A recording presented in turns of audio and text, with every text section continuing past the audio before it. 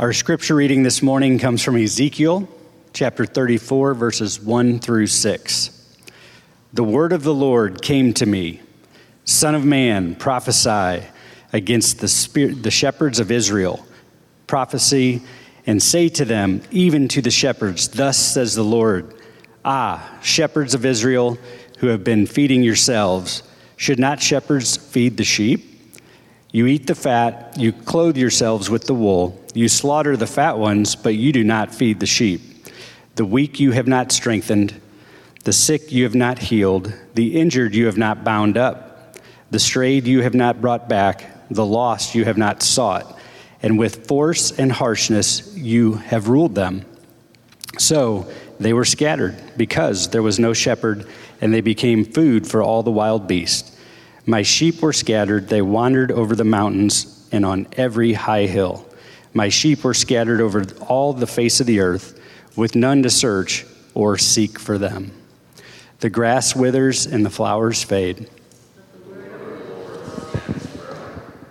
Well, that puts Jesus' words that the Son of Man came to seek and to save the lost in perspective, doesn't it? It's interesting when we see that Jesus and the New Testament writers, what is working in their mind as they say what they say. And a verse like that from Ezekiel is a perfect example of how they knew their Bible. And they were motivated by their Bible. They knew God's word, and when they said the things and wrote the things in the New Testament, including what we're about to read right now in 1 Peter, they have a reference point in their hearts and minds, which is God's own heart, God's own moral heart, and God's heart for the lost, and what it means to be a shepherd, and what the difference between a good shepherd and a bad shepherd. And this morning we're talking about how Jesus shepherds his church from 1 Peter chapter 5. We only have a couple sermons left, and before we sort of launch into our fall preaching series. 1 Peter chapter 5 continues the theme of shepherding from what Mike just read in Ezekiel, starting in verse 1 through verse 5. This is the word of God. So I exhort the elders among you as a fellow elder and a witness of the sufferings of Christ, as well as a partaker in the glory that's going to be revealed. Shepherd the flock of God that is among you. He says that to elders. Exercising oversight, not under compulsion, but willingly, as God would have you. And not for shameful gain. The King James Version, some of you may be familiar with, says filthy lucre. But eagerly, not domineering over those in your charge. In other words, not lording your power over them, but being examples to the flock. And when the chief shepherd appears, you will receive the unfading crown of glory. Likewise, you who are younger, be subject to the elders. Clothe yourselves, all of you, with humility toward one another, for God opposes the proud, but gives grace to the humble. Father, now we pray for the illumination of your Holy Spirit. We humbly ask and recognize, O God, for your strength, and that without your help we can do nothing, that I can do nothing. That without the unction and anointing of your Holy Spirit, everything I'm about to say will fall flat. But Father, we pray that your Spirit would carry every word with pinpoint accuracy and precision into our hearts to convict us and convince us of what is true, that our lives may be guided and transformed by your own very heart.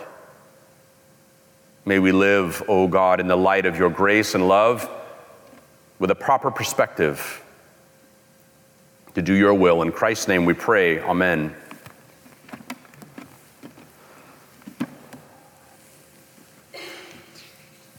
Well, as we read that passage of Scripture on the heels of what Mike read in Ezekiel about shepherds, I think it's clear that the fundamental responsibility of a church leader is to shepherd. Think of the image for a moment. Just take a moment and think of that mental picture of a shepherd. Not many around today, maybe not many in America. Certain parts of the world, there are still shepherds. Certain places in Italy and Greece and the Middle East, there is someone standing on a hillside watching a flock, protecting a flock. And in those parts of the world, a flock of sheep means something different than they mean here. They represent wealth, they represent food, they represent the wool for clothing and warmth in colder seasons and climates. And there is still an importance for sheep today. The idea, the image of a shepherd. The chief responsibility of a church leader is to shepherd. There's this metaphor, shepherd the flock of God. But I wonder how many pastors today see themselves as shepherds, or equally as important, how many church-attending Christians feel their leaders are actually shepherding them. Even as I say this, I expose myself to, examination and critique. I have to admit that in almost every church growth and church leadership seminar and conference I see, the concept of shepherding is almost completely absent. So the very notion of what it takes to grow a church and be successful in ministry today almost completely excludes this idea that Scripture, Jesus, and Peter himself consider vital. Church leaders are their CEOs, their motivational speakers, their life coaches, their organizational gurus, but they're not shepherds. Timothy Whitmer, in his book, The Shepherd Leader, identifies two primary symptoms of this failure of church leaders to shepherd. And the first is a micro symptom. It's what Jesus saw in Matthew chapter 9 as he walked through the cities and villages of Galilee. Matthew 9:36, seeing the people, he felt compassion for them because they were distressed and dispirited like sheep without a shepherd. They were confused. They were wandering. They were like sheep without a shepherd. Distressed and dispirited is probably how many people in churches today feel. Frustrated because they're not receiving or allowing themselves to be cared for. Either way, there's spiritual hunger, and many people stray from the church because of it. The problem is two-directional, of course. Church leaders who aren't really shepherds and church members who refuse to be shepherded. The digital age we live in has, of course, made us rootless and anonymous. And on the upside of our devices and the digital age we live in, it has democratized our choices. We can sort of pick and choose from a distance how to engage in the world. But the downside is it has disconnected us from human relationships and accountability, which Scripture sees as vital. And I'm speaking to those who are watching online. There are valid reasons to watch online. There are health concerns, people who are immunocompromised right now during the pandemic. And then there are people who want to be anonymous.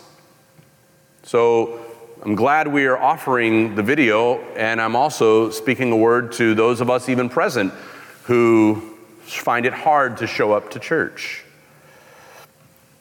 That may be the first fundamental aspect of allowing yourself to be shepherded and cared for, is a faithful commitment to being in church every time the doors are open, unless you're on vacation or sick or working. So, two-directional. It's not just the members, it's leaders. My son called me the other day. He moved out to LA recently. He got married. He went off to college to Chattanooga, Tennessee, and was there and stayed after college. He was there for 5 years, and he recently got married and moved to Los Angeles, and he's been visiting churches, and for that, I'm really happy. I wasn't crazy about him going back to LA, that's where we're from, but I'm happy that he's visiting churches. And there's one in particular that they've been to now several times, and he called me to admit that he's naturally a little suspicious of the pastor. Not that the pastor has done anything wrong, but that's the world we live in today. You go to a church and you're on your guard because you don't know what kind of tricks this joker's going to pull. Because things have changed in our world, haven't they? Gone are the days when the pastor had the general goodwill of their people as a starting point. It's the opposite nowadays, isn't it? This guy, my son's new pastor, has to prove himself because of the misdeeds of others. I'm sure he's a great guy, great pastor. But my son is suspicious and wanted to talk through some things with me. And I said, well, that could be a red flag, or it could be this, or it could be that. And I said, why don't you ask him? Why don't you ask if you can grab coffee with him and sort of see what his reasoning is behind some of the things going on in the church? Not that they're, incredibly disturbing, but they're just things he's concerned about. And of course, as a 24-year-old, the average 24-year-old in our postmodern age is naturally suspicious of authority, so it's only compounded, right, if you're in your 20s. I believe that the vast majority of pastors are good, faithful, godly leaders, but they don't get much airplay, do they? They're sort of the unnamed multitude of faithful pastors. It's the rascals who get all the publicity, and they give the others a bad name. But there are enough bad apples out there to sort of spoil the barrel. And so a pastor, as I mentioned a moment ago, starts from a deficit. The other aspect I just mentioned is people not wanting to be shepherded. Hebrews 13:7 says this: obey your leaders. Just look at that. Obey your leaders and submit to them, for they are keeping watch over your souls, and they have to give an account to God for you. Don't make it harder for them, essentially, is what the writer of Hebrews is saying.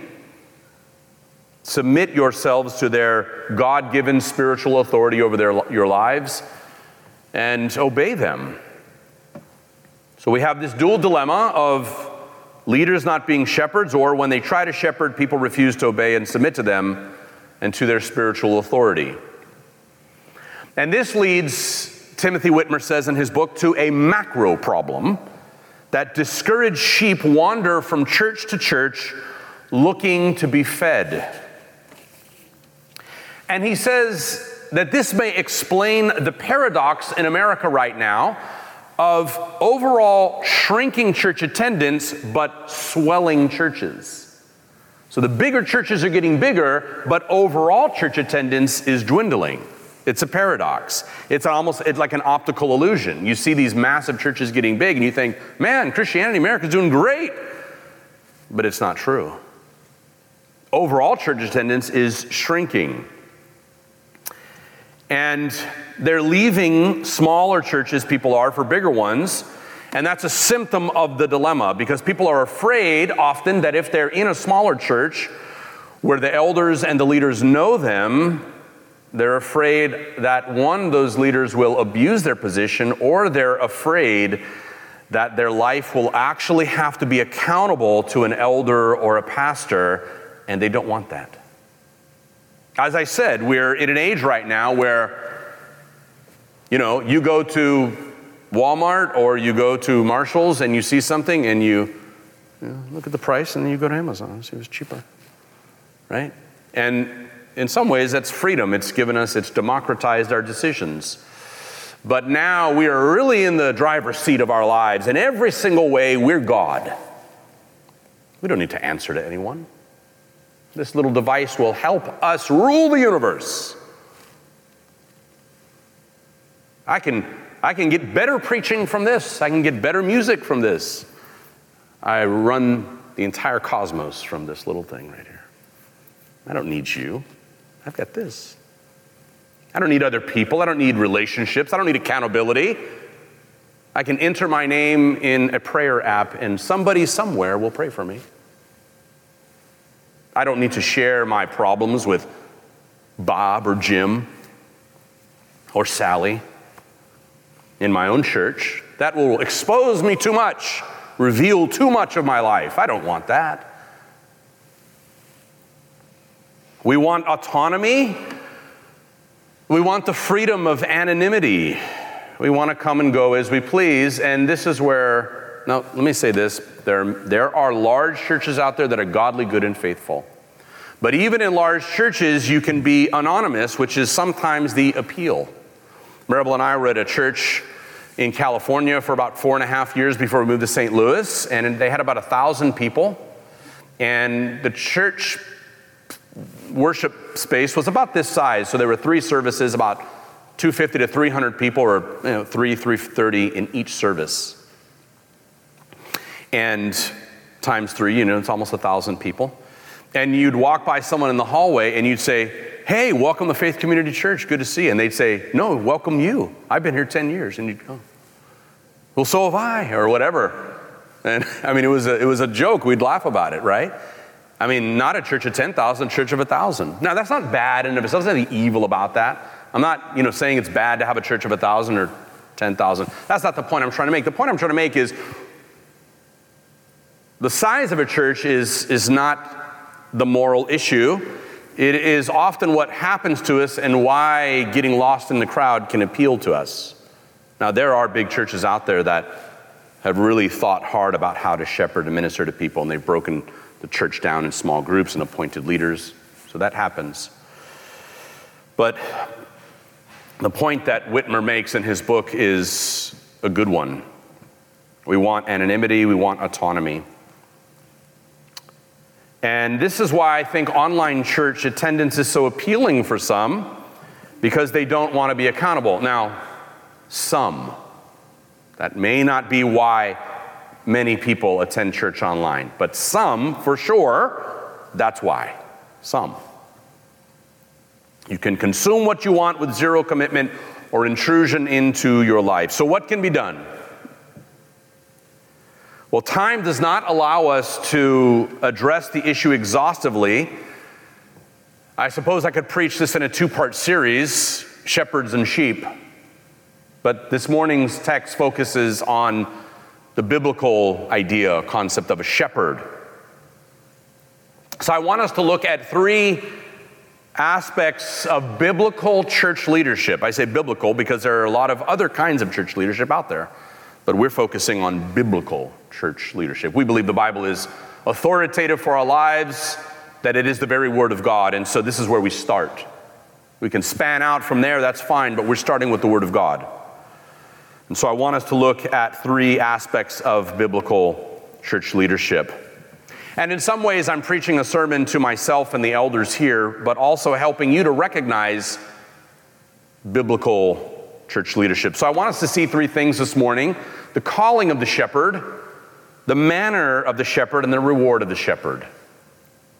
The calling of the shepherd, the manner of the shepherd, and the reward of the shepherd. So number 1, Peter says in verse 1 and 2, "So I exhort elders among you, as a fellow elder myself," Peter says, "and a witness of the sufferings of Christ, as well as a partaker in the glory that's going to be revealed, shepherd the flock of God that is among you." There's a couple key words right there that we should focus in on. One is the word elder, which is the Greek word presbyteros, where we get the word Presbyterian or presbyter. And the other is the word poimen, which is the word we get for pastor.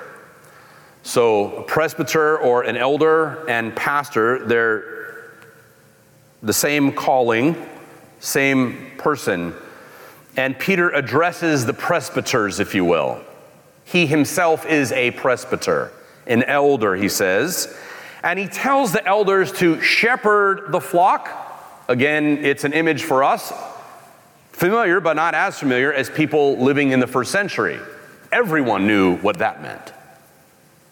The very first portrayal of Christ was the Good Shepherd, and there are mosaics, ancient mosaics, of a shepherd with a sheep over his shoulders. Ancient churches in the Middle East and Mediterranean world portrayed the Messiah as the Good Shepherd. Now, where does Peter get his theology of shepherding from? Well, Mike read the verse in Ezekiel, but you may remember Peter's encounter with Jesus after his resurrection. Peter had shamefully denied Jesus' lordship, that he even knew him outside the courtyard of Pilate. He was afraid, he was scared, he thought he might die.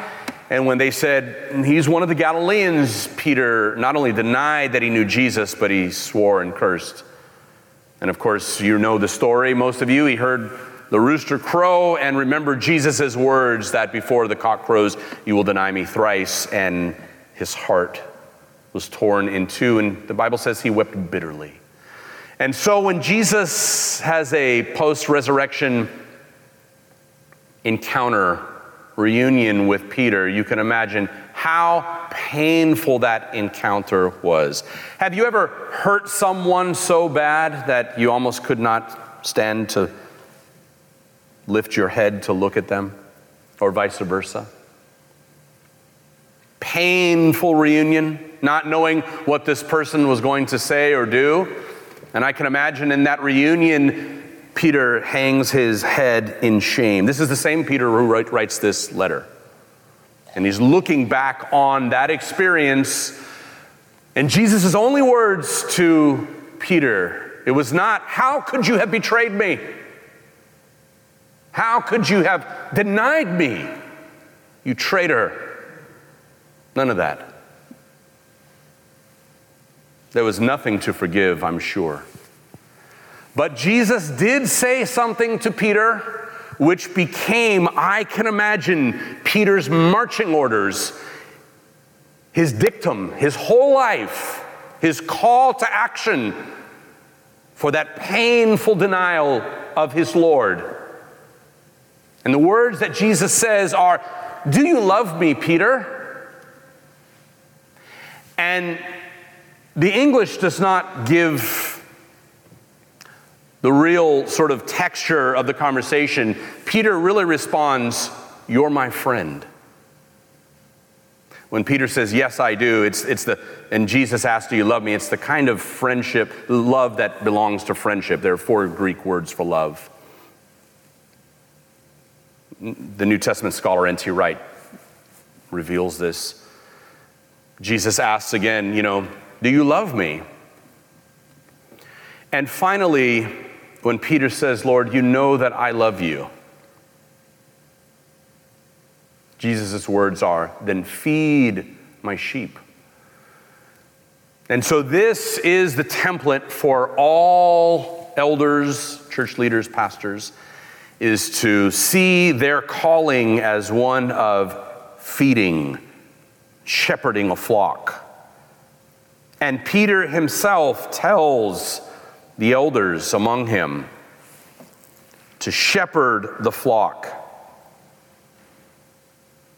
Now, in the ancient agrarian society that Peter speaks into and lives in, of course the image is familiar, but knowing what a shepherd does not just lead and guide a flock or feed the flock, but a shepherd puts himself in between the flock and danger. And so the shepherd exposes himself to danger to protect the flock. If there is a wolf or some type of predator, that shepherd is going to encounter face to face that threat.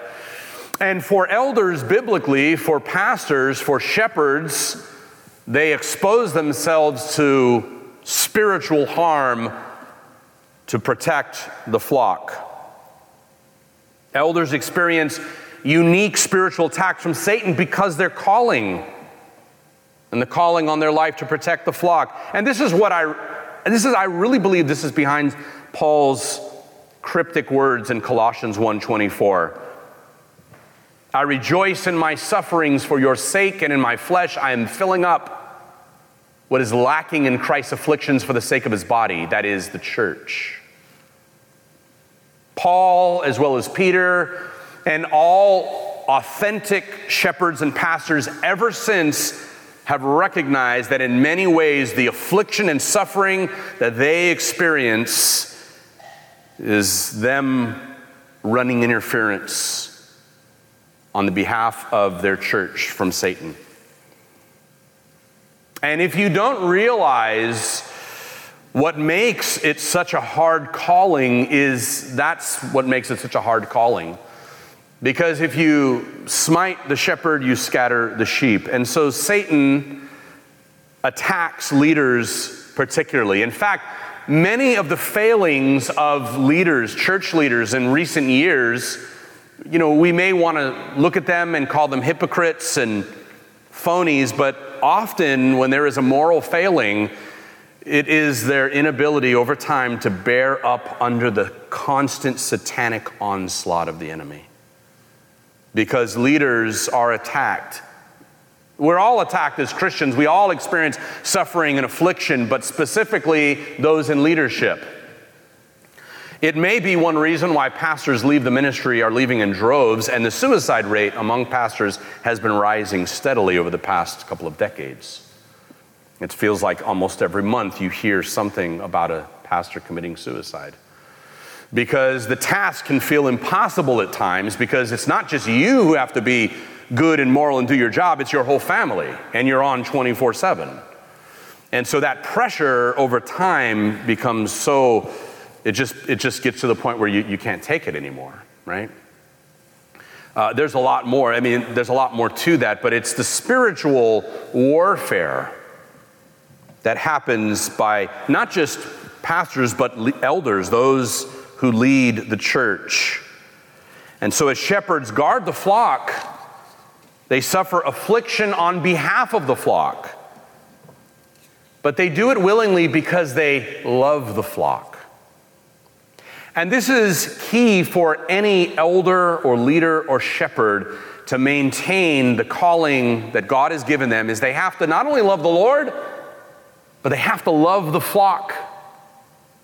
And if a leader doesn't love the flock, there'll be no way they can continue to feed and protect them.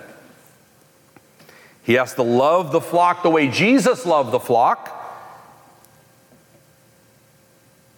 And if he doesn't, instead of protecting the flock, he'll harm the flock. This may be also what's behind when pastors, shepherds abuse their power, is they don't really love the flock.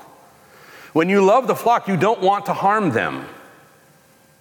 You don't want to have an affair with a man's wife in your church because you love the body of Christ. You love that family. You love the families in your church. You don't want to hurt them. You want to help them. You don't see them as an opportunity to exploit for your own personal aggrandizement or pleasure. You see them as vulnerable, as distressed and dispirited the way Jesus saw the flocks. So a shepherd has to love the flock or he'll abandon the flock, because sometimes the flock can be hostile. Pastors say to each other all the time, sheep bite. That's a way of saying that church members can be difficult and sometimes downright nasty. Now, I don't know that I feel that way about anyone in this church, but I know it happens in churches. And we're all sinners saved by grace, right? We hurt each other. So why does God always refer to his people as a flock and leaders as shepherds? Because a flock of sheep is not like a herd of cattle. They don't need to be driven on by a cowboy on a horse, right? Sheep move slowly and need to be led patiently. And I'll just reveal a little insight into my own heart. is there are things I'm passionate about that I want to instill into you all, or this church over the years I've been here. And if it were not for my hard-won understanding, sometimes God having to, beat me up over it, to realize, be patient. Just grab everyone by the hand and just over time, just bring them along on this one issue. There are a couple issues. One of them, I'll just tell you one of them. It's the fourth commandment, it's the Sabbath. It's viewing the fourth commandment seriously. The idea that the Lord's day is the Lord's day. And come heck or high water, we're going to be with the people of God, enjoying the means of grace, worshiping and lifting up our hearts together, being refreshed and resting in God, and not engaging in all the things we do the rest of the week. And I have not been super dogmatic about it because there are commitments people have. And in the modern society we live in, I have determined that I'm just going to lead the flock slowly, and just as the text gives me opportunity to preach on it, I will. I won't make it a pet doctrine and beat people over the head with it.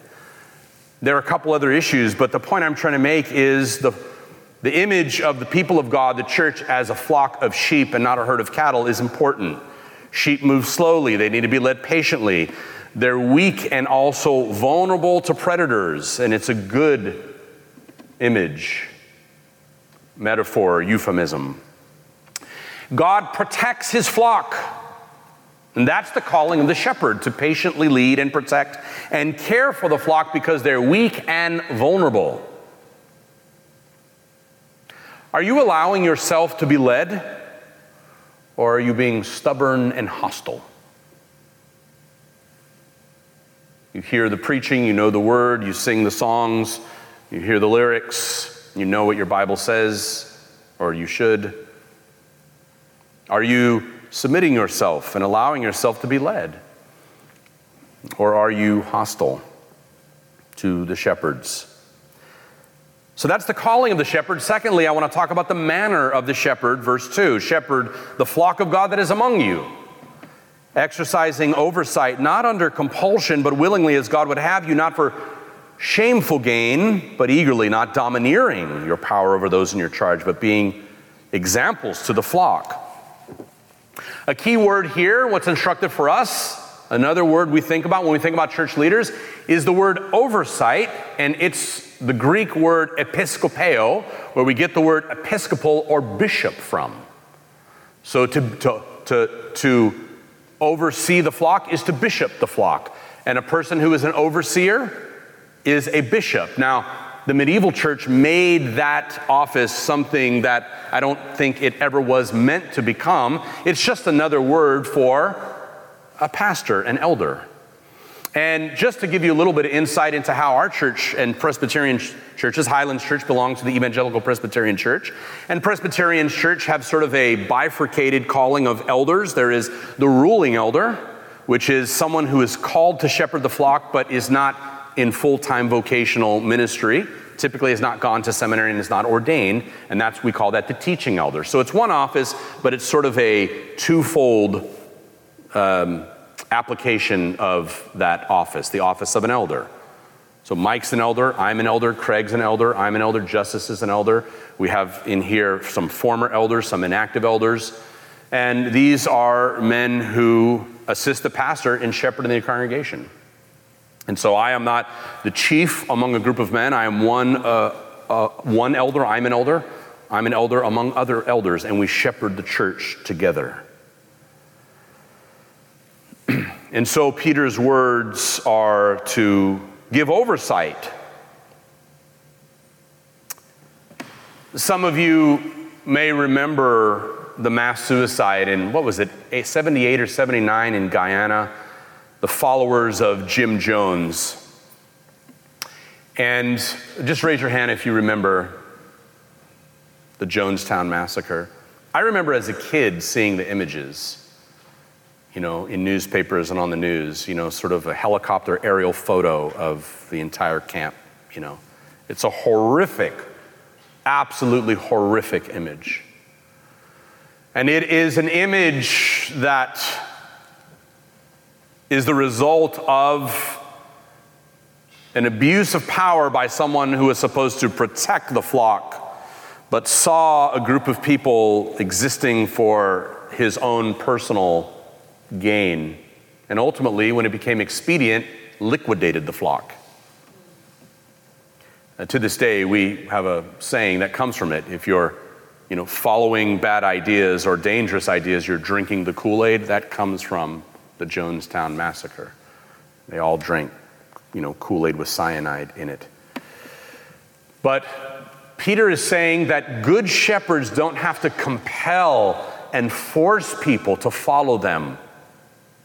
Right? A kind of idolatry. If I've got to force you, I can preach the word and say, look, this is what the Bible says. Obey your elders. But if I've got to sort of wrangle you and grab you, I've already lost the battle. I'm clearly not doing my job. So in that sense, it's not on you, it's on me and the leaders.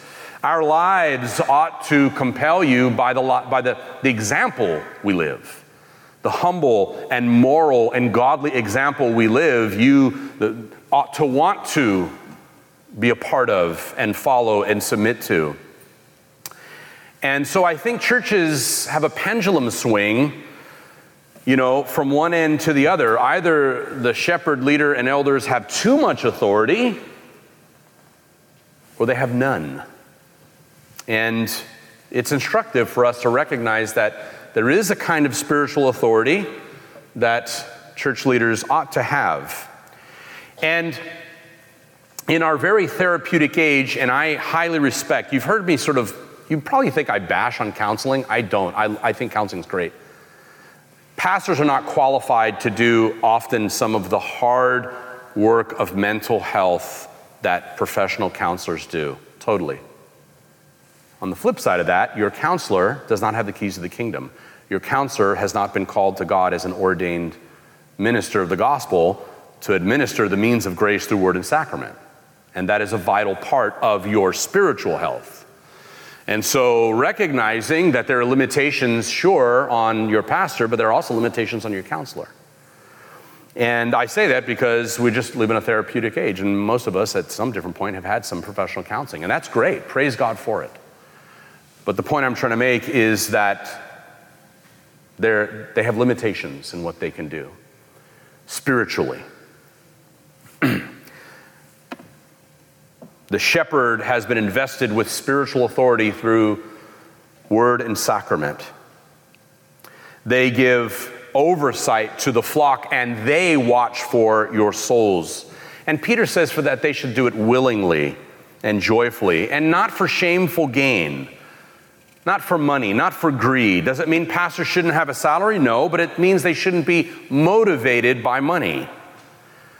And we all know about modern prosperity preachers who are like wolves, dressed in sheep's clothing. They fly around in private jets, they drive Rolls Royces. We know about those people. But even in Peter's time, they had to be on guard against greed. Peter's not thinking about the 21st century, he's thinking about people in his own day. Paul himself, we know this, had to defend his ministry against the super apostles who went around speaking like the philosophers in the Greco-Roman world for exorbitant sums of money. So much so that because Paul didn't copy that model, they thought his ministry was inferior. And you know exactly how it is if something is cheap or free, you don't think it's worth much. It reminds me of Peloton, the stationary bikes. I don't know if you know the story of Peloton, but when Peloton first came out, their bikes were only about $1,200. And the CEO, John Foley, said in an interview that people thought they weren't going to buy a $1,200 bike because in the world of stationary bikes, that was pretty affordable and it must not be anything special. So he said they jacked up the price to $2,500 and they started flying. Because in our minds, well, if it's more expensive, it must be better. Now they're about $3,000 to get a Peloton. And it's just marketing 101, right? In our minds, if something is cheap, it must be of inferior quality. Maybe we think the pastor that drives around and that flies around in the jet or the Rolls Royce must really have something of higher quality. I don't know. Sometimes it's true that something more expensive, you get what you pay for, but sometimes it's not true. Larry would say, with Apple, it's definitely true. But often it's not true. And pastors are warned against this mindset, against being mercenary and doing what they do for money, against seeking fame and fortune, because that's not what ministry is, and that's not what Jesus was about. Jesus wasn't that way. And he wasn't domineering. He did not lord his power over others. He said, look, the Romans and the Gentiles do this thing where they lord their power over those under them, but don't be that way. The greatest among you will be your servant. I sort of recoil. I'm grateful when people do like the Pastor Appreciation Month cards. I really am. It does encourage me. But I'm always a little, because I don't ever want, not for your sake, but for my sake, I never want to be in that position where, sometimes people love on you, and that's great. And I do feel loved when that happens. But I never feel like, let's implement every year a church anniversary where the pastor and his wife are celebrated or something like that. That's not what it's about. It's not why I'm in this ministry. It's not why I do it. Gentle and lowly was Christ's way. That's the name of the book out there in the lobby, by the way. It's not sexy, but it's Christian. It's biblical. It's godly. And finally, there's the reward of the shepherd. We've talked about the calling of the shepherd, the manner of the shepherd, and then finally there's the reward that God promises to shepherds. Verse 4, and when the chief shepherd appears, you will receive the unfading crown of glory. Likewise, you who are younger, be subject to the elders.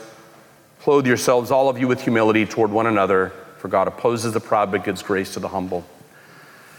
In the ancient world, the crown or the wreath was a metaphor for imperial power. You know, the Roman Caesars, they had this crown or this wreath, and sometimes it was made of actual leaves, but often it was made of gold. It got to the point where it became sort of, this wreath of gold. In fact, what we think of today as a crown, which comes from sort of like medieval England, where there's like this big hat, with velvet on top and gold and gems, that developed later on. But early on in the ancient Near East, the Greco-Roman world in the Middle East, the crown was just a wreath of leaves or gold. And so what Peter is touching on is a competing metaphor. In Isaiah 28:5, God tells the prophet that God himself is that crown. It says, that I don't have a slide, but it says, in that day the Lord Almighty will be a glorious crown, a beautiful wreath for the remnant of his people. Everything in this life fades away. This is true for all of us, right? Anything you've worked hard to acquire, whether it's a nice house or a car or whatever it may be, even your money, inflation is going to, it's going to take a hit. All of these things, all your possessions ultimately are liabilities. It gets old. They fall into disrepair, homes, cars, everything. But the motivation for a pastor has to be the glory of God, ultimately. Not wealth, not possessions, not fame, notoriety, reputation. And not to beleaguer our sermon this morning, I know we're going over time here, but just to give you an image into like the Old Testament, and if some of you are familiar with the Israel in the wilderness and how all the tribes were situated around the tabernacle, all the 12 tribes, this huge vast swath of land, but the Levites, the priests had no land because they ministered in the tabernacle encountering God. And as a pastor, I've thought deeply about that. And I realized that their inheritance was God himself.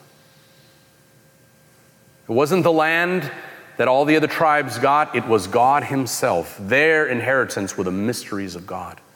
They encountered God face to face in the tabernacle, and sure, they didn't have the wealth of their neighbors, but they had something different. It was unfading. It was the very glory of God himself. And this is what Peter says is ultimately the inheritance of the shepherd. It is an unfading crown of glory, God himself. And Peter says that when Jesus Christ, the chief shepherd, comes again, he will reward with glory every pastor who has served faithfully and every elder with an unfading crown of glory. Isn't that encouraging? It is a reminder that everyone who shepherds is ultimately an under-shepherd of the chief shepherd, Jesus himself, who loves us, cares for us, guides us and protects us, and feeds us with his word, and ultimately will bring us home one day. Let's pray. Father, thank you, O God, for our hearts being exposed to the powerful truths in the word of God. Our faith, O God, is in that you have spoken to us, you speak to us. We pray, O God, that not just here in this church, but all across the world, that the flock would be fed by faithful shepherds, teachers, leaders, overseers, elders, those who care for them and help us, especially in the times we live in now as we are exiles in this land that we live in, as we await the glorious return of the Lord Jesus Christ, the judgment of the living and the dead, and the ushering in of the new heavens and the new earth. Help us to remain faithful as faithful sheep, obedient. Oh God, we pray for your grace and strength. In Christ's name, amen.